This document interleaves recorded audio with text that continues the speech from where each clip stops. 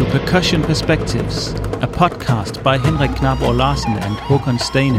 Each episode of Percussion Perspectives features one or more musical artists in conversation about musical education, practice, and aesthetic and sociological perspectives. Matthew Teodori founded Line Up Online Percussion in 2009 together with his colleagues Colin Falk and Adam Bedell.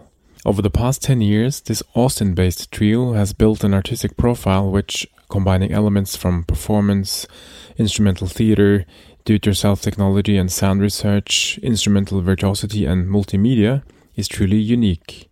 In this episode, Matthew gives an insight into how Line Up Online is organized. Furthermore, he talks about the transition from being a student to creating and running a professional ensemble, about the process of writing grants, about how they work with composers to develop and design a new repertoire that is daring and experimental in nature, yet in line with their aesthetic and sociological vision.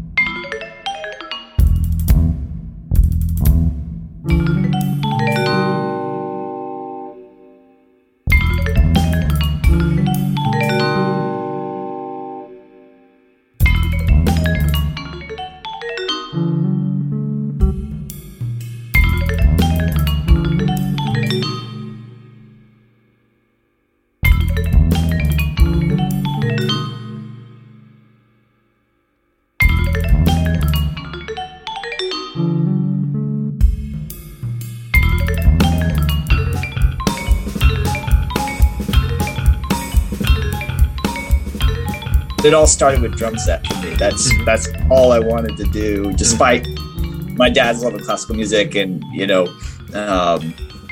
my mom was like, "Well, when you want to do something, you study it." So I took drum set lessons and learned to read. But I went to a very small school, so like there wasn't a band program. I grew up in Virginia, and it's I'm in Texas now, and the thought of not being in band in middle school is like no one does that. But in Virginia, it wasn't so much of a thing, and so it was just all like private drum set. And when it came time to go to college, I still hadn't really played mallets at all. Like I was learning to read, but I was I was very late on, because I didn't have that like sort of traditional music and school upbringing. And so I kind of like learned to read for college audition, which is a very similar situation that my bandmate Adam had. Whereas Colin, my bandmate, was like from Texas, like winning chamber music competitions in high school, to play at PASIC and things like that. And Adam and I were like, "Oh, we have to do this to get into music school? Okay, we'll learn." So like auditioned for like a very small school in New York and got in, and it was like that first year of undergrad, I was just like, what is happening? But I loved it. Like I loved the challenge of it. And I was very like hardcore, like, oh, I'm so bad, I have so far to go. And I kind of like a somewhat insurmountable challenge. So it was like, okay, let's get better at this as fast as we can. And then when it came time to go to graduate school, I kind of wanted to go to a more of a well-rounded school, which University of Texas was and is. And you can, there's an orchestral guy here, but there's the main professor is like kind of, I guess, known as a marimbist, Tom Burrett, but he's very, very open-minded to everything. And so I had been really heavy into orchestral in undergrad. Both my teachers were orchestral players, and that was it for me. And I don't know. I guess I came to grad school really wanting to do the orchestral thing, but I thought it might be good to have the open-minded, like broad scope program just in case I like found something else that I wanted to do. And yeah, it was exactly that, because just a couple months into into my master's degree, I kind of discovered the whole chamber music thing. There wasn't so much of that because my undergrad school was small. We did percussion ensemble, but it wasn't a focus. And my teacher was an orchestral player. So that's what I was into. And then when I got here, it was like, oh, wait, you can, make music with your friends, and you can work with composers on new things. And I think I was getting increasingly frustrated with the orchestral stuff, that all these questions that I had that for the composers were, you couldn't ask them, they had passed on. And so it was like, everyone would tell you how you needed to do something, or the right way to do it. And I just kept thinking, like, if this composer had talked to someone that knew what they were doing, like, this probably wouldn't be this hard, or it might be better, or it just, like, there was a disconnect in my head. So the fact that I could talk to a composer and work with them on something and have it be an interactive experience was like, from that moment on, there was no going back. So that was like 2008. And then I met Adam and Cullen. Cullen was at UT when I got there. Adam came the year after I came. And so in 2009, we started talking about commissioning a couple things and trying to play some concerts together. And the early days of Line Upon Line were more, it was more of a collective. Like, there were a lot of people, and we would just pick people to play certain things. But over time, different people didn't, there was too much work, or, they were busy with other things. And so it just kind of like, people just kind of kept peeling off. Yeah. And then at the end, it was just like Adam, Cullen, and I, and we were like, well, do you want to, like, give this a go? And everyone was committed. And so it was like, all right, well, let's see if we can make this something. So that's kind of the abbreviated history. So you graduated, you had a bag of sticks in Austin, Texas. Yeah. What happened then? How did you establish all the practical stuff, instruments, rehearsal space, technology? Yeah. This is important. So the group got going when we were all still students, and we would rehearse early in the morning, like at UT. So the percussion ensemble room, or the rehearsal room at UT, is like very busy room. And it's like lessons are taught there. It's like your studio in Freiburg. Like, you can't just walk in anytime and do what you want. So we would get up super early, and, like, I don't know, I've probably glorified it in my head. I mean, I know we were rehearsing by 7 a.m., but some mornings I want to say it was even earlier. Wow. And, which is like, when you're in college or grad school, it's not like your normal schedule. No. So we felt like it was like one of those hardcore things. Like, do you want to do this? Like, let's get up early and do this thing. And so that was kind of fun. But at some point, our professor was like, hey, like, if you want to figure out how to do this, like, you're going to need to find somewhere else to rehearse. And that was a very, like, kind of loving parental, it's time for you to leave the house sort of thing. Yeah. And so we just got in touch with a local school that let us rehearse there for free. And we kept we had very few things, some personal instruments, but we were able to store them there. And then I think when they agreed to that, they didn't really realize how much we were going to be there rehearsing. Like, I think they thought they might see us once a month or something, but still to this day, we rehearse Monday, Tuesday, Thursday for 3 hours a day. So it's like, we have 9 hours a week of rehearsal, and that's it was in the evenings then, but it was same schedule. And it was just too much. Like, I think we were in the way there. And at that point, this is a couple years in, we had enough money where we could get our own space we could rent a space of a warehouse from this woodworker.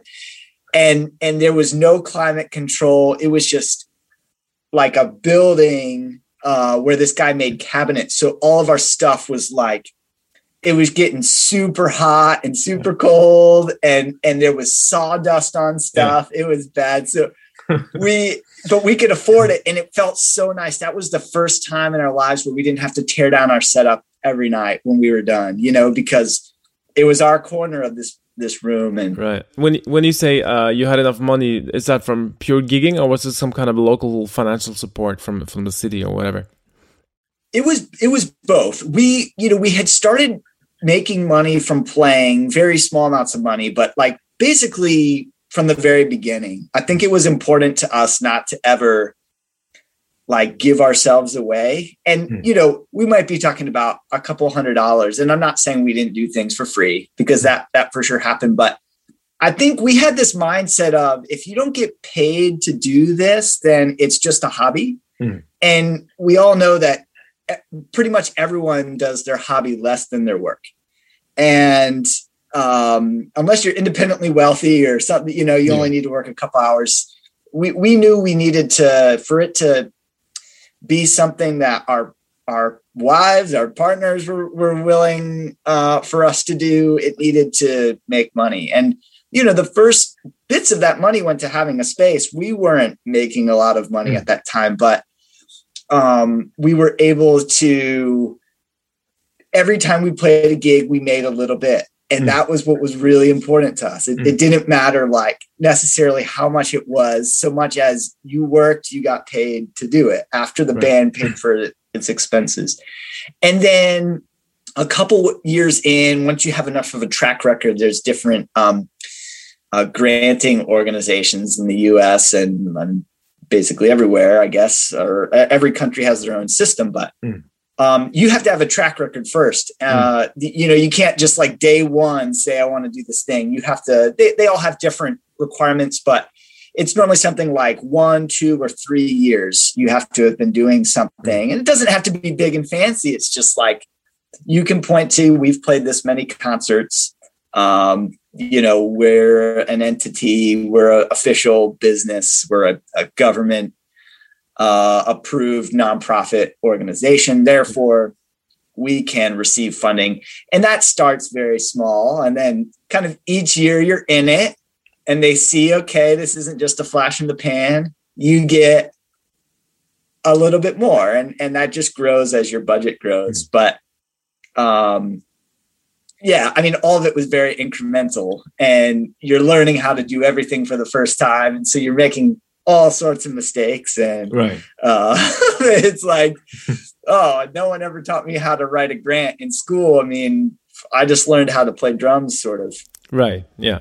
Was there nothing about entrepreneurship in school? There is now. And, to be perfectly fair, Hakon, like, there might have been classes like when we were in school about music business, or there probably was. And it wasn't a requirement for my degree. Right. So I was just like, well, I'm just going to work on drumming, and then I'll learn the rest of that down the road. In real life. Yeah. I think now, if you knew you were interested in that at UT, like there are courses on entrepreneurship and things like that. But I guess that's the hardest like a recent thing.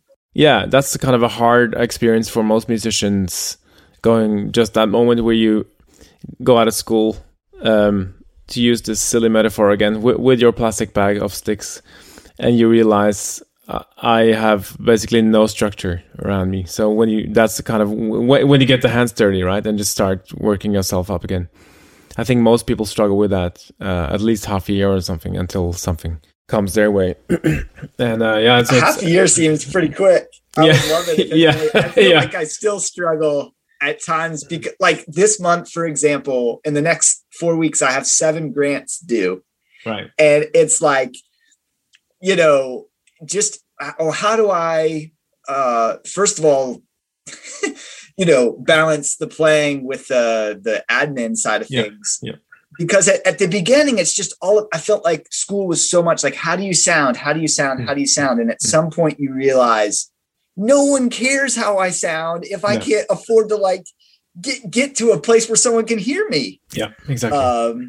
So just the time management of learning your notes and then doing the admin that was a big learning curve. And still to this day, I mean, I have some structure in place now, but. Did you get any kind of coaching in this application writing, or any kind of, did you go and ask for a meeting and to present yourself, or like in person, or what kind of strategy did you have? I wish I could say I was that organized. I think I remember really early meeting with Adam and Colin where I was like, do either of you guys want to do this? Like, none of us were excited about the grant writing thing. And then they were like, I don't know if I got voted in. No one wanted to do it. So I was like, okay, I mean, this is important. I'll learn. But you know, what's funny is about some of the grants, you're successful the first time you write it, you get money. And then every time after that, you don't get it. You know, it's like almost like, what did I do right the first time I ever applied to this that I haven't done right since?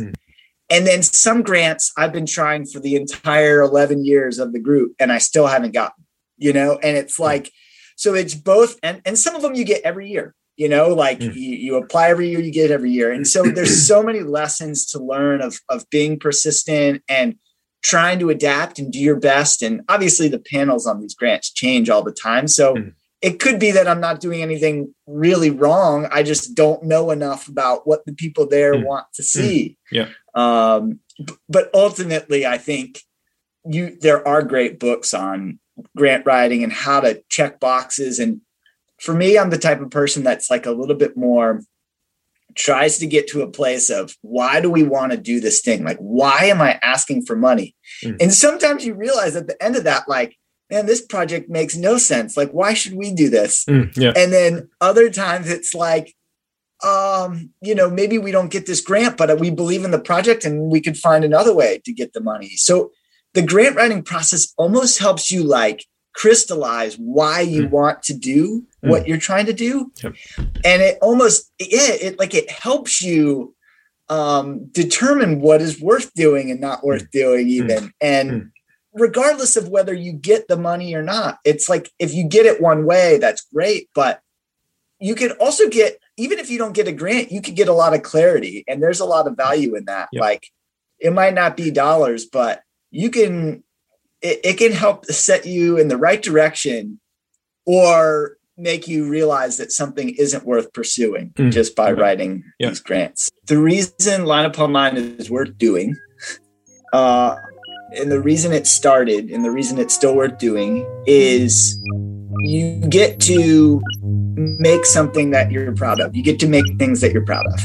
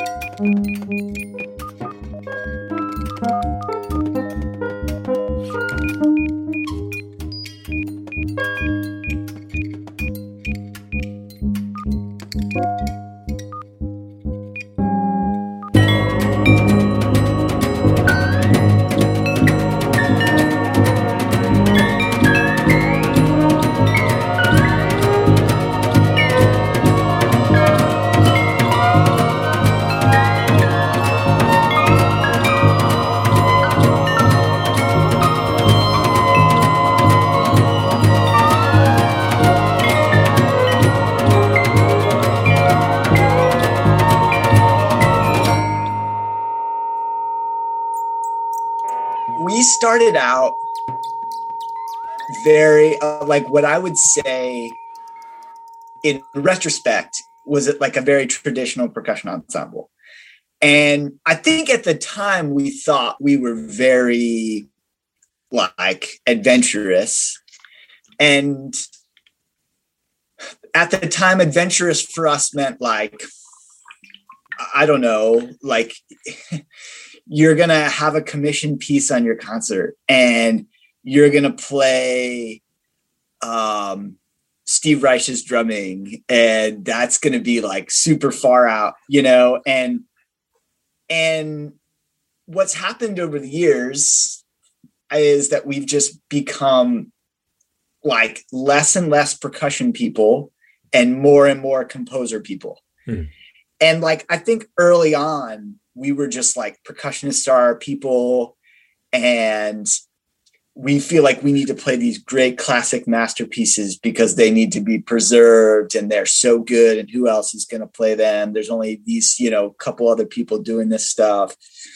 These pieces need to be, you know, yeah, they just need to be out there as important. And, you know, now we like, the other end of that spectrum is like, we barely play any music that wasn't written for us, for one. Yep. And two is like, if we do play something by like a piece that isn't written for us, if we don't know the composer, like we're pretty unmotivated.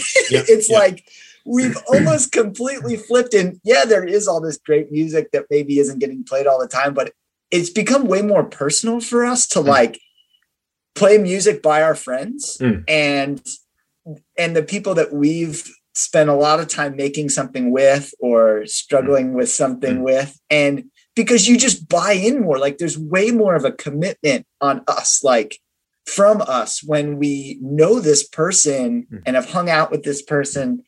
And so obviously percussionists aren't, yeah, I mean, there are percussionists that write music, but I think the reason this trajectory has happened is like the composers are the ones that are making the music. So like, we're just kind of naturally migrated over to the makers in the music world.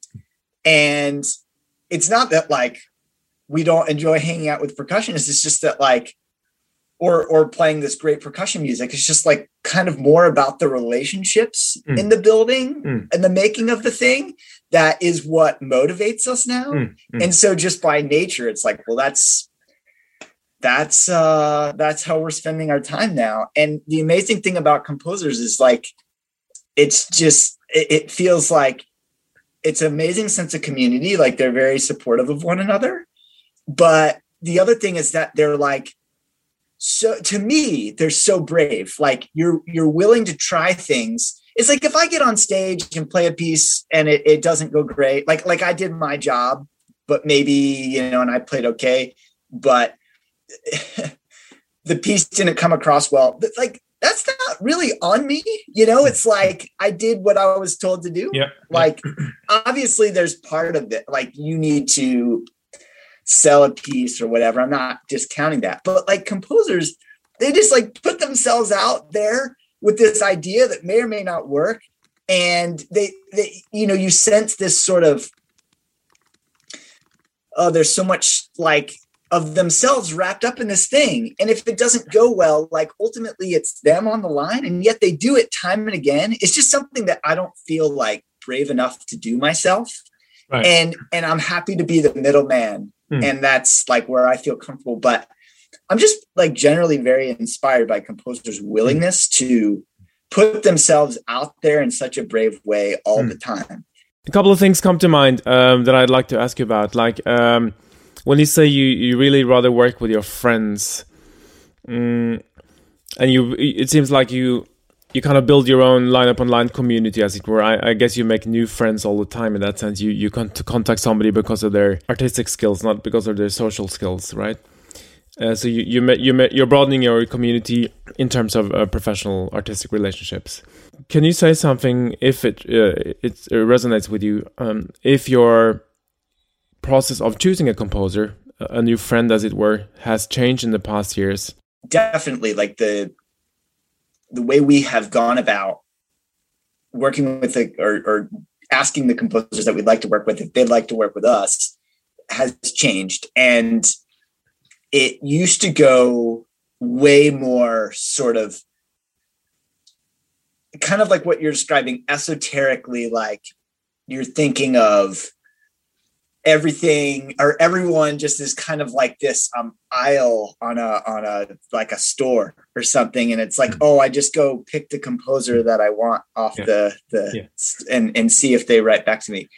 And what's become much more important for us now is recommendations. So when we talk to a composer that, or when we've worked with a composer that we really enjoy, like the whole experience from start to finish, not just the piece, it's actually, for me, just as a side note, the actual like end product of a piece has become way less important to me than the relationship with the composer. Like, interesting, because composers, like, I don't know if you want to think about the most efficient composer, the composer that, like, if they write 10 pieces, maybe 5 of them are great. It's just the odds are that a composer's best piece is going to be their percussion trio. Or it's just like impossible. It's impossible odds, if they're happy with it, that's another thing entirely. But, I used to be like, well, if the piece isn't good or serviceable to us, then it wasn't a good collaboration. And now it's just like, man, did you enjoy the experience? Like, did you learn something from the experience? And whether you're going to play this piece 100 more times or 1 more time is sort of like, it's not unimportant. It's just further down on the list of priorities. But anyway, when we've enjoyed working with a composer, I think we, at whenever we're hanging out afterwards, it's just like, who are your friends that you think would make something good for us that we would enjoy working with? And it's like, I can't think of the last piece that we didn't commission like that. It's been that way for a number of years now. And it's just like, who does your friend recommend? Like, I mean, which of your friends would you recommend? And now something that we've been doing recently a lot to kind of talk about the diversity issue is like trying to ask for those recommendations of like, do you have any female composer friends that you would recommend? And that's something that we've been working on for a number of years. And now it's been like, well, now, we mostly work with white composers, or that's what we've done in the past. We need to do better. So it's like, which of your composer, like friends of color, like would you recommend to us? And for us, it's an education. And I can sit here and try to feel badly because we haven't done a great job with that in the past. But I think what we realized last summer is it takes us 5 to 7 years to get pieces from people on average. Like, we're going to start this today, and it might be a number of years before anyone thinks we've done anything about this. But the fact of the matter is that, like, we recognize that we haven't done great, and we're changing the way that we go about doing that. But it is still based on recommendations. What stuff are you keen on with a new project? So sub question, is there stuff you would rather not do if someone proposes it? Or what kind of stuff do you really invite what kind of paths do you invite a composer on when they get to your studio for the first time? Oh man, that's such a lovely question to be asked. Without getting too specific on things, what I'm really proud of with Line Upon Line, and particularly with Adam and Cullen, and just having found 2 people that are this way, that like the 3 of us think very alike.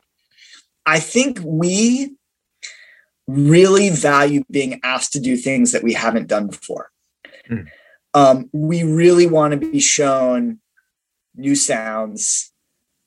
We don't want to be the ones that are like showing composers the sounds. Like, there's always an element of that, but we want, and like sometimes picking the perfect sound that's very much our job. But I'm talking about like, just, we want to be taught things. And I think when we work with composers, we view that as our continuing education in sound. It's like, just teach us new things.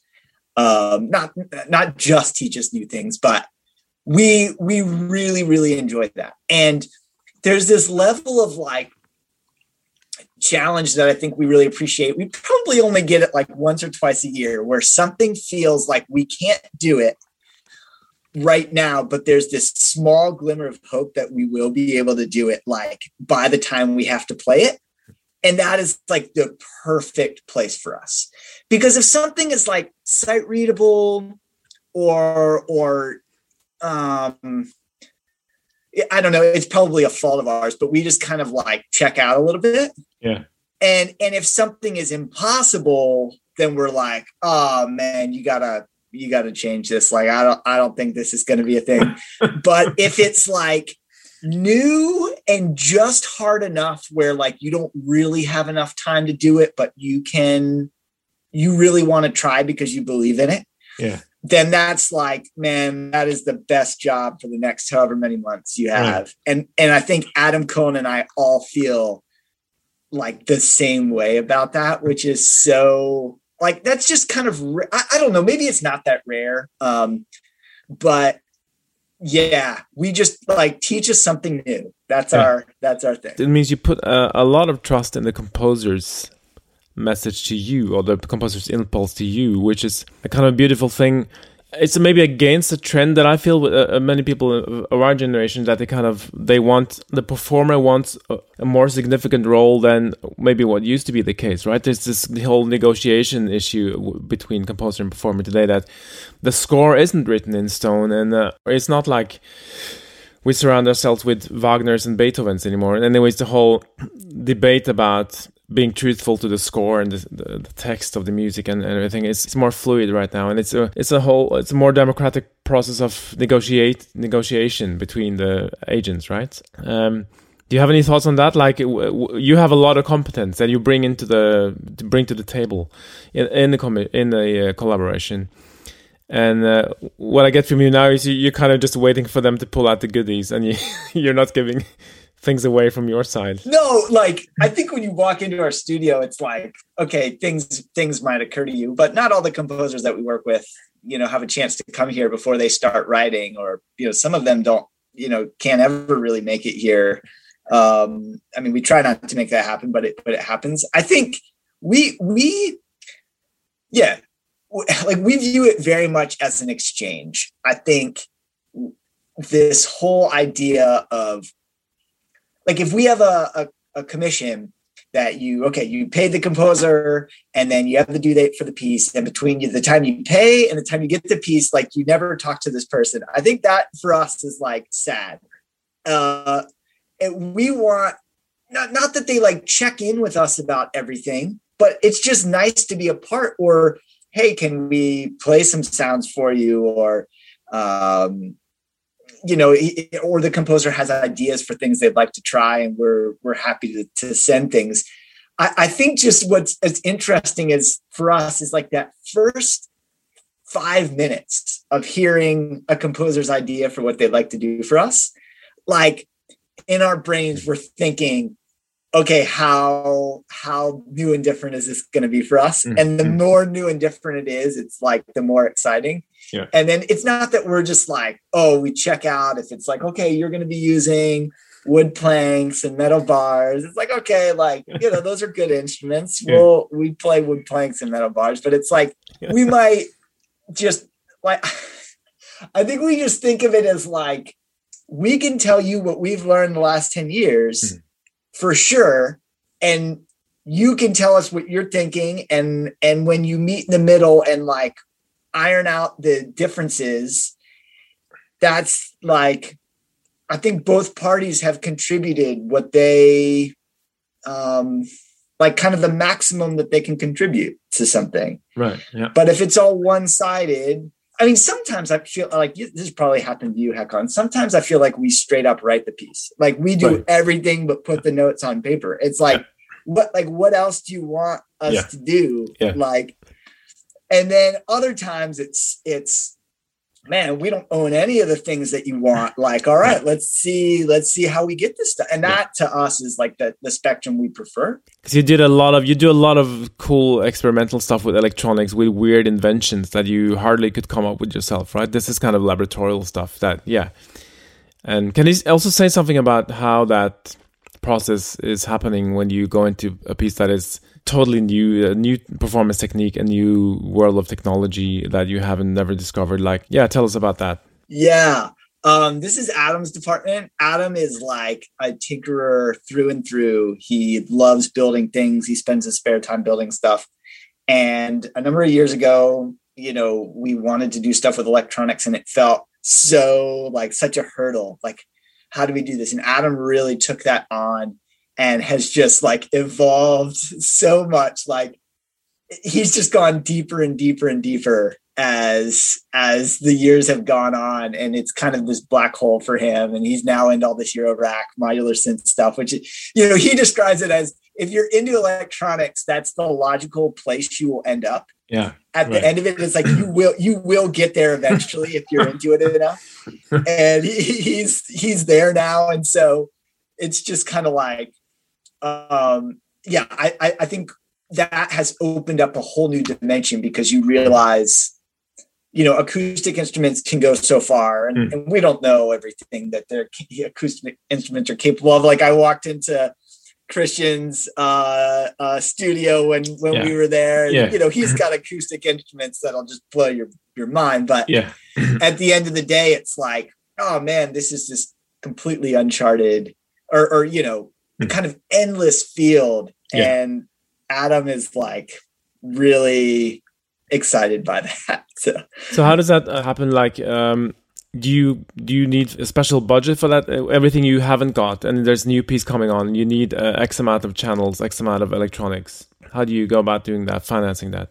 Yeah, we have every year we set aside part of our budget for gear and electronics, and as needs arise, we dip into that budget. It's never big enough, but there's also a really amazing place in Austin, and we probably take it for granted way too much, but there's this rental place in town that just seems to have everything always.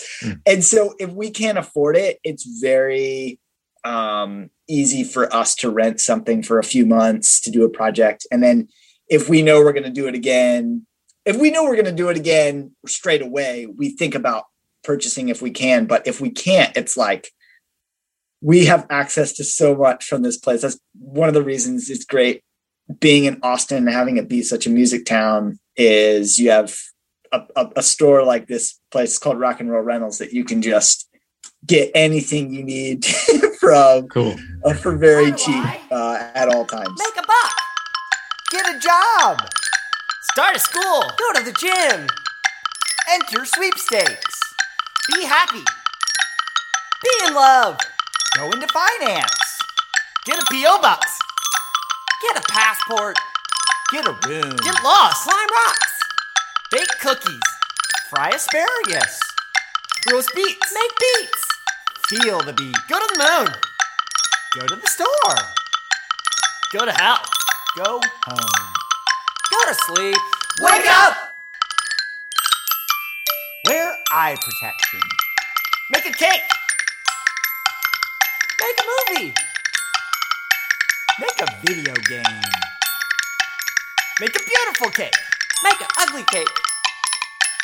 Make a interesting cake. Make a delightful tune. Make a funnel out of paper. Make a function in Python. Make a riddle out of your favorite fruit. Make a delightful cake. Make a catchy rhythm. Make a greeting card. Make a beautiful cake. Make a fancy cake. Make a fancy cake. Make a fancy cake. Make a fancy cake. Make a fancy cake. Make a fancy cake. Make a fancy cake. Make a happy cake. Make a wedding cake. Make a sushi cake. Make me. Make me.